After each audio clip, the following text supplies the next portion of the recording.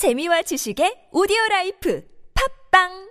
In recent years, illegal Chinese fishing boats operating in the Yellow Sea have wreaked havoc on local fishery researchers to the frustration of local South Korean fishermen. These Chinese boats have frequently resisted arrest by the Coast Guard, sometimes through violent means, and it is a growing headache for the government, which is also concerned about the fallout of a potential diplomatic row with China. So to help us find out more about this situation, we are joined by Seoul National University law professor Lee Jae-min. Hello. Hi, Andy. Good evening. Well, thank you for joining us once again, Professor. Thank How you. serious do you think is this problem of illegal, unreported, and unregulated fishing activities by Chinese fishermen? The public's been aware of this. We get the news reports from time to time, but has it worsened in the recent few years? That seems to be the case. That seems to be the case, Henry. So illegal, unreported, and unregulated fishing is usually called, in short, IUU fishing. And unfortunately, IUU fishing has been a global phenomena, and this has been considered as one of the most significant or urgent matter that requires global attention. But at the same time, this particular issue of IUU fishing has been unfortunately increasing in Korean maritime zone, mainly by the Chinese fishing boats, as you outlined, recently years. Certainly, then, if we're seeing anecdotally, at least, that things look like it's getting worse. As far as regulating or enforcement, do you feel that the Coast Guard, which up to now has tried to, I suppose, use a diplomatic or more humane approach in terms of dealing with these illegal fishermen, that has maybe worsened the situation? It's emboldened these illegal fishermen to say, look, the punishment's not that stiff. We're not going to face too much trouble, so we're going to just keep doing it. Well, Henry, we can observe the issue from many different angles, and I think maybe there is a certain aspect of that nature as well. But at the same time, in fact, I do not think that the Korean Coast Guard has employed a soft or lenient approach on this issue. Rather, what happens is that the Korean Coast Guard or law enforcement generally, with respect to this IUU fishing activity, the law enforcement generally, including the Coast Guard, has been quite active in responding to the search of IUU fishing activities by the Chinese fishing boats. So I think the Korean authorities have been, working hard to deal with this issue. But the problem is the sheer number of fishing boats, sheer number of IUU fishing boats, and its dramatic surge in recent years.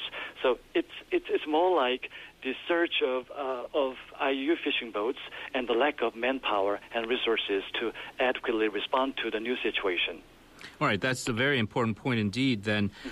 We've been talking about a lot of the Korean fishermen, this is their livelihoods, and of course you don't want to deplete the resources there, so that is also a concern. But it is sensitive. We've seen the tensions in the South China Sea as well.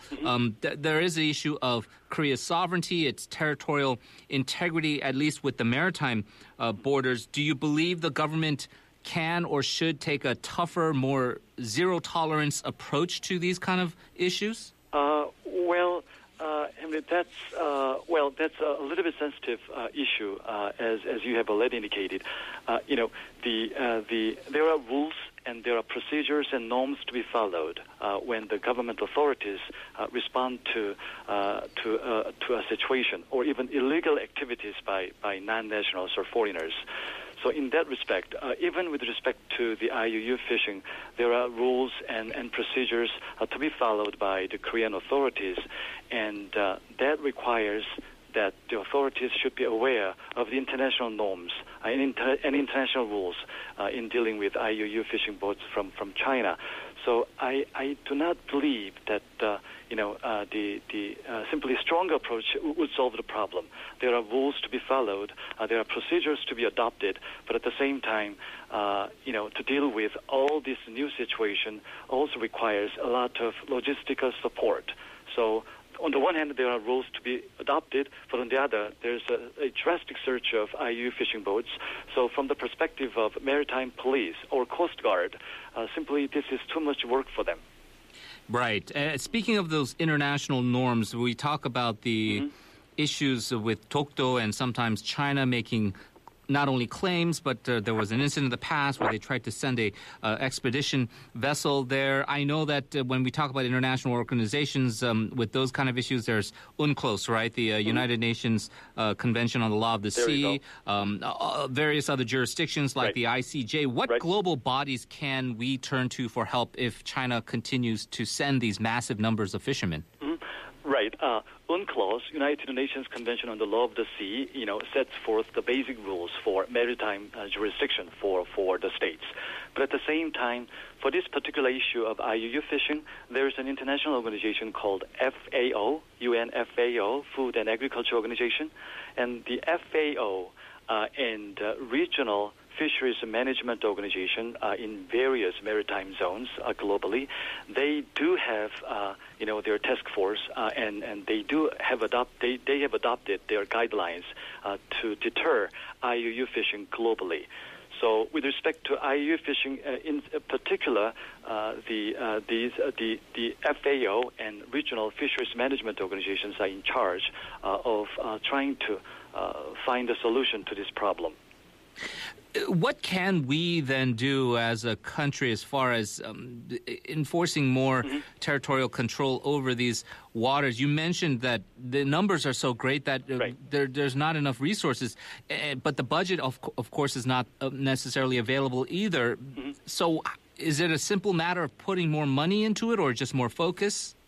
Well, I think both of them, from the perspective of a hardware provision and also from the software perspective as well, the government may consider, beefing up the infrastructure to deal with this new situation.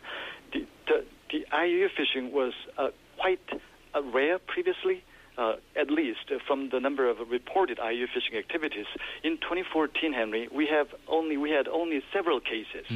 But in 2015, we had as many as 120 cases per year. But now in 2016, as of May, already we have 520 cases. Wow. So the number is skyrocketing. And to deal with this new phenomenon, then again, perhaps the logistical support and hardware support is required, and manpower and financial support is also fundamental. And at the same time, how to streamline and how to organize the law enforcement agencies in dealing with this new phenomenon should also be considered as well. Diplomatically, how do we approach China on this? I mean, economically, the trade ties, this is such an important country to, I suppose, have good relations with, but at the same time, this is also a very important issue. How do the diplomats and foreign policymakers approach China with trying to find a solution to this? Diplomatic consideration is always a factor. In particular, when it comes to a strong neighbor like China. So, but at the same time, this IUU fishing has reached a point where we should find a solution to find a way to crack down these illegal activities in Korea's maritime zone. So, for many years, as we know, the Korean Ministry of Foreign Affairs and Korean Ministry of Maritime and Fisheries agencies, Korean Ministry of Maritime and Fisheries, have discussed with China to deal with this particular issue, to find a solution to this problem. And this issue of IUU fishing has been a constant issue on bilateral meeting for some time now. So Korea knows that something should be done to deal with this issue, and importantly, China also knows. China also is aware of the Korea's concern, and in fact, China has been saying that it has been doing its best to deal with this issue, to deter and to crack down IUU fishing activities by its own fishermen. But the problem is again the surge of IUU fishing activities and the number of fishing boats in maritime zones in the Yellow Sea simply imposes too much burden on Korea and perhaps to China as well. Certainly a difficult issue. Professor Lee, as always, a pleasure to have you. Thank you very much for joining us. Thank you for having me. Seoul City News up next.